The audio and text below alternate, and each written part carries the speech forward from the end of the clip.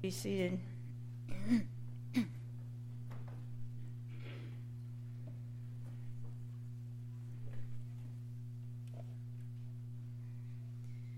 Well, we are in the fifth week of a message series studying the Beatitudes found in Matthew chapter 5. And let's just do a quick review and look at the 9 verses. We got to wait, sorry for the motion graphic. Okay. We'll look at the ones that we've already gone over. Blessed are the poor in spirit, for theirs is the kingdom of heaven. Blessed are those who mourn, for they will be comforted. Blessed are the meek, for they will inherit the earth. Blessed are those who hunger and thirst for righteousness, for they will be filled. Blessed are the merciful, for they will receive mercy. And that's the one we're looking at today. And these are spiritual principles that are at work in our lives as followers of Jesus Christ. And Jesus spent his earthly life teaching and unpacking these and living them out. And he says if we'll take hold of them, that we will be truly blessed. So today we're looking at Matthew 5:7. This is our memory verse, so let's read it together. Blessed are the merciful, for they will be shown mercy. Matthew 5:7. We've all received mercy, right? We've received mercy from God, and we're told that we'll be blessed when we allow that mercy to flow out to others around us. And as we read through the scriptures, you see that mercy has primarily two expressions or two sides. There's the forgiveness side, where punishment's withheld for some wrong that's been done. Instead of requiring some kind of a payback, mercy is shown, forgiveness is offered. And we've talked quite a bit about this over the last few weeks as we've talked about blessed are those who are poor in spirit and those who hunger and thirst for righteousness. They recognize their deep need, the depth of their sin, and when they turn to God for forgiveness, in his mercy, he forgives them. And we're called to show mercy to others too, right? To forgive one another. But then there's the compassion side of mercy. And this is when you see someone in need and you show kindness, you do something. You get involved in justice work, or you provide food or clothing or a hug. Whatever is needed, you do this for people out of compassion for them. We show mercy by caring for those who are hurting and in need. And Jesus calls us to be merciful in this passage. But the whole of Scripture is saturated with both pictures of God's mercy and scriptures showing that mercy is essential to who God is. In fact, last week we looked at the scripture from Matthew 5 that says, be perfect as your heavenly Father is perfect. If you look at that same scripture in Luke, it says, be merciful as your heavenly Father is merciful. It's essential to who God is and to what God requires of us as his children. One of the most well-known passages on this is Micah 6. It says, he has shown you, O man, what is good. And what does the Lord require of you but to do justly, to love mercy, and to walk humbly with your God. And that's Micah 6:8. And you know, we all know what it feels like to need mercy, because we've all messed up and needed forgiveness, and we've all had those times when we lacked something that we couldn't provide for ourselves and needed mercy, whether it was even just a word of encouragement. And God is merciful, and he calls us to show mercy to others. So what we're going to do this morning is look at a story that Jesus told of a person who showed mercy. It's one of the most well-known stories that Jesus told. It's the story of the Good Samaritan. We're going to read through this story and then talk about some characteristics of mercy. So if you want to turn with me in your Bibles this morning, we're going to read all the way through this passage as we do on occasion. And so it's found in Luke 10. We're going to start in verse 25. It says, on one occasion, an expert in the law stood up to test Jesus. Notice the motive there. He stood up to test Jesus. Teacher, he asked, what must I do to inherit eternal life? "What is written in the law?" he replied. "How do you read it?" He answered, "Love the Lord your God with all your heart, with all your soul, and with all your strength, and with all your mind, and love your neighbor as yourself." "You've answered correctly," Jesus said. "Do this, and you'll live." So this guy, he's an expert in the law. He steps forward to test Jesus' understanding of the scriptures. And he asks Jesus, "What must I do to have eternal life?" And Jesus, rather than answering the question, puts it back in his lap and says, "What does the law of Moses say?" And the expert answers, "You must love the Lord your God with all your heart, your soul, your strength, and your mind, and love your neighbor as yourself." And this answer actually shows quite a bit of insight. And so Jesus says, "Good answer. You get an A+. Do this, and you'll live. All's well." That's the end, right? No. The expert isn't satisfied. He's not done with the test. And he asks Jesus a quibble question. And notice he has a motive here as well. He says, but he wanted to justify himself. So he asked Jesus, "And who is my neighbor?" Who is my neighbor? See the motive here? It says he wants to justify himself, rightly? He's trying to wiggle loose because the teachers of the law were not known for their compassion. He may very well have known how many times his neighbor had broke the law in the last week, but it's unlikely that he had loved his neighbor.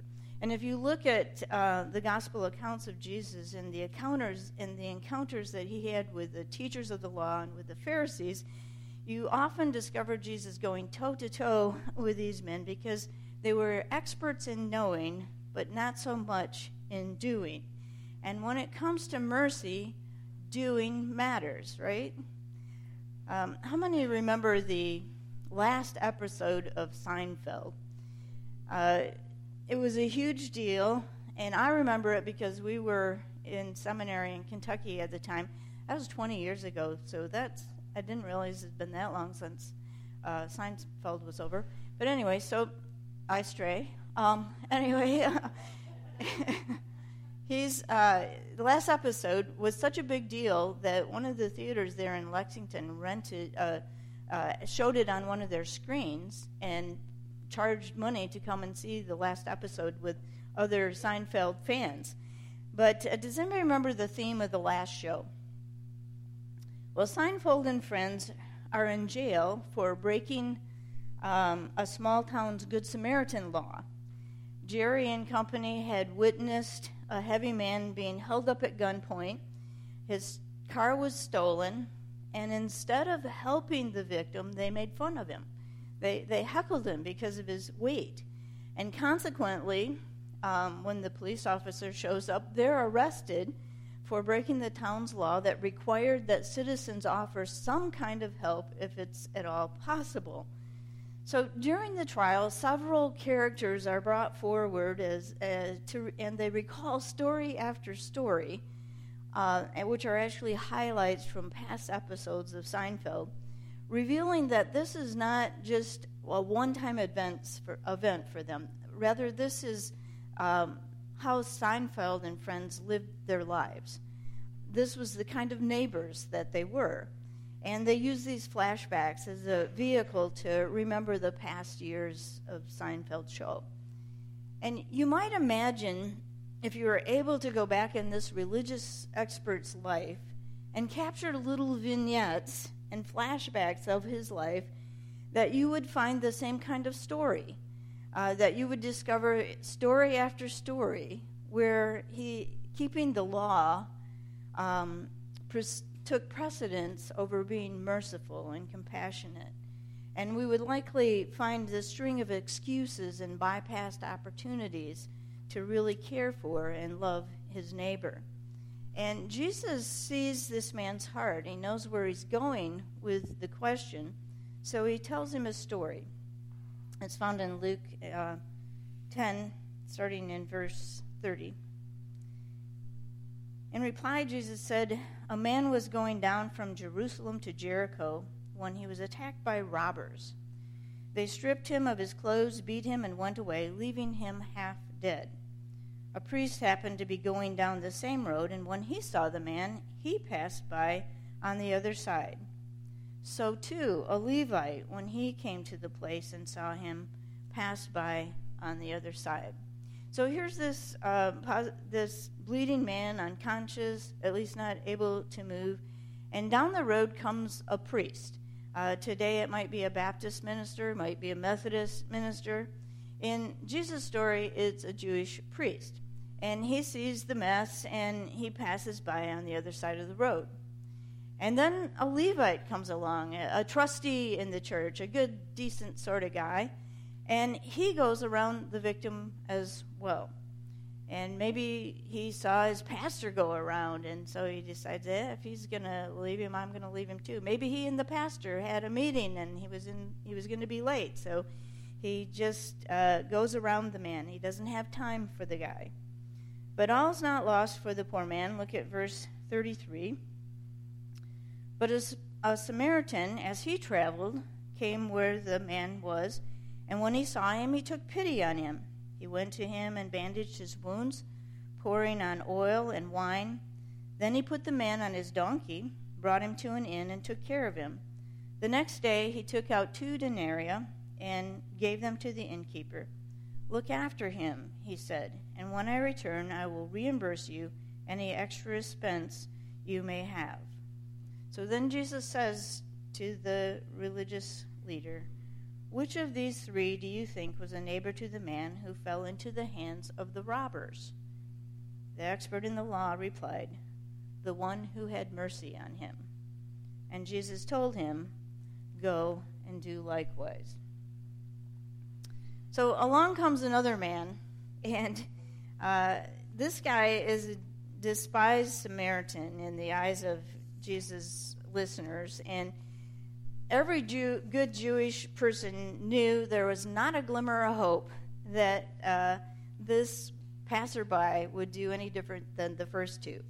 But it turns out that the Samaritan is the hero in Jesus' story, and he helps the man. He's filled with pity. He loads him on his donkey, takes him to the Radisson or the nearest Holiday Inn, and cares for him. And when Jesus asks the question, which of these was a neighbor to the man left for dead, there's only one way any decent person could answer. To pretend that he didn't get the point of Jesus' story would have revealed a very stubbornly sick heart. So while the expert can't bring himself to say the Samaritan, he does say the neighbor is the one who showed him mercy. Our hearts are the target of Jesus' teaching. Jesus rejects the question, who is my neighbor, and instead substitutes the question, to whom will I be a neighbor? And if you look at the story of the Good Samaritan in the context of the lawyer's question, who is my neighbor, then you discover that the parable or the story that Jesus told isn't just teaching us that we should help other people. The parable is also about excuses. It's about self-justification. The lawyer is trying to get free of any responsibility for caring for those around him. And you know what? This isn't just a lawyer's problem. We struggle with this ourselves. We often justify ourselves for not helping others. So what I'd like to do in the time that's left is to look at the characteristics, 3 characteristics of those who are merciful. They're there in your message notes if you want to pull those out. And the first is that they both see and respond to needs. All 3 of the men who passed by that day saw the need of the injured man, but only one showed mercy. Only one did anything to help him. The others saw, but they either made excuses or they lacked the compassion to actually do something.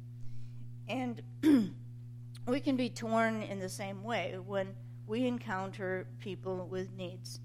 And I want you to think out loud with me for a minute. What are some of the excuses that we might make for not helping others or not showing mercy? What's that? Too busy, yeah, I don't have time for that. Oh, I don't want to catch what he's got, yeah. want to get involved. You don't know where it's going to lead, right? You don't want the money, right? Okay. Okay. I hadn't thought of a lot of these. These are good. A big one for me is I'm not really sure they need help, right? How many of you have seen those guys on this corners with the cardboard signs, right? It says they're homeless or they've got some story and they make some kind of appeal. And if we knew for certain that they honestly needed help, we'd be much more likely to help them. It would be helpful if everyone was as honest as this guy that my sister-in-law saw on their way to Grand Rapids last week. I just need a beer. At least you know what he wants, He's not pretending. And, we need wisdom and discernment when showing mercy. But most of the time, we need to ditch the excuses and put love in action. Do something to help the hurting. And it's easy to have the intention to do something helpful for someone and then not to follow through on it. But good intentions don't help people. We talked about this before, but sometimes we choose not to respond because we can't do everything that is needed, and we feel like we can't make any significant difference. Because we can't do everything, we decide to do nothing. And maybe you can't give a homeless person a home, but you can give them a meal that will get them through another day. Maybe you can't heal a broken heart, but you can send a card or make a call that will help them have hope. Mercy does something rather than nothing. And today or tomorrow, as you go through your week, if you're going to make yourself available to God, you'll need to recognize when you're making excuses not to be merciful, and then take action. The merciful respond to needs, and then number 2, they overcome fears and take risk to extend mercy. Helping the beaten man meant taking a risk. There's the 17-mile road between Jerusalem and Jericho, and it was such a dangerous stretch because it was narrow. There were caves along the way, and robbers hid there, and they would attack people. It was actually known as the Way of Blood. That was the name of it. So Jesus' story rings true to his listeners. They were like, yeah, that could happen on that road. I've been there. And the Good Samaritan in Jesus' story stops even though his life may be at risk. And there will be times when helping puts us at risk. I'm not talking about picking up hitchhikers or taking sandwiches to a dark alley by yourself at night. When helping puts us in that kind of danger, we need to use wisdom and find ways to reduce the risk. But most of the time, our fears are more along the lines of being afraid that we'll be taken advantage of, or afraid that if we give to someone else, we won't have enough for ourselves. And great mercy may require great risk. Has anybody seen the movie Molly? It tells the story of this man who, as a child, was abandoned. His parents left him. He was an orphan in Kenya. And so he just had to make his way in life. And somehow he was able to become one of the richest men in Kenya. But he never forgot what it was like to be an orphan. And so at one point in his life, he gave away, he sold his business, took all the money, and he started adopting orphans. And at first he started with 3. And then over the years, they have helped 12,000 orphans. Currently, there's 2,000 in their family. And he's really just taken some amazing risk to do this. I mean, he goes into the worst neighborhoods, finds these children that are huddled all by themselves and brings them home. He has the risk of, drug dealers or druggies that are there in those neighborhoods. He brings these kids home and, with the lice and everything else that comes with that. Just amazing amounts of risk, but also God has done amazing things through them because he was willing to take this step of faith and to show mercy in that way. To show mercy, we have to overcome fears and sometimes be willing to take risks. And then number 3, those who are merciful make sacrifices for others. Often when we want to help someone, it will require some kind of sacrifice, whether it's time or money. The Good Samaritan didn't use his schedule as an excuse. He took the time, and he made a financial sacrifice as well. And if you read between the lines on this scripture, you see on this scripture, okay, where he puts the man on the donkey and he takes him to the inn, and then he gives the innkeeper some money and says, I'll pay you back when I come back through. He's obviously been this route before. The innkeeper knows him and he trusts him. And 2 silver coins in that day was 2 days' wages. And even though the Samaritan, he is willing to make this sacrifice for this man. And you all know how much those little mini bars can in the hotels can cost too. So this week you'll have the opportunity to show mercy. You'll face some kind of challenge that the Good Samaritan had, and you'll have to decide if you're going to pass by or help, if it's worth the risk, if you're willing to make sacrifices to show compassion. And maybe it'll even be somebody that other people don't feel like deserves any help. I like this quote by Dietrich Bonhoeffer, who, by the way, was someone who showed mercy to save other people's lives. It says, "The merciful will be found consorting with publicans and sinners, careless of the shame they incur thereby. In order that they may be merciful, they cast away the most priceless treasure of human life, their personal dignity and honor. For the only honor and dignity they know is their Lord's own mercy, to which alone they owe their very lives." Dietrich Bonhoeffer. So let me close with a question. If you were the person in need, would you want yourself as a neighbor? Would you want yourself to be the one to show up on the scene? Jesus said to those who show mercy will be shown mercy. Let's pray. Lord God, we thank you for the ways that you have shown mercy to us, both in forgiving our sins and just daily, God. Every good gift comes from you, and we thank you for the mercy that you've shown us in providing for our daily needs, for caring for our hurting hearts, for comforting us when we experience loss. And we just thank you that you're a merciful God, and we pray that you'll help us to reflect that and to make that known and visible to others. Help us, God, to be merciful as you are merciful. We pray it in Jesus' name. Amen.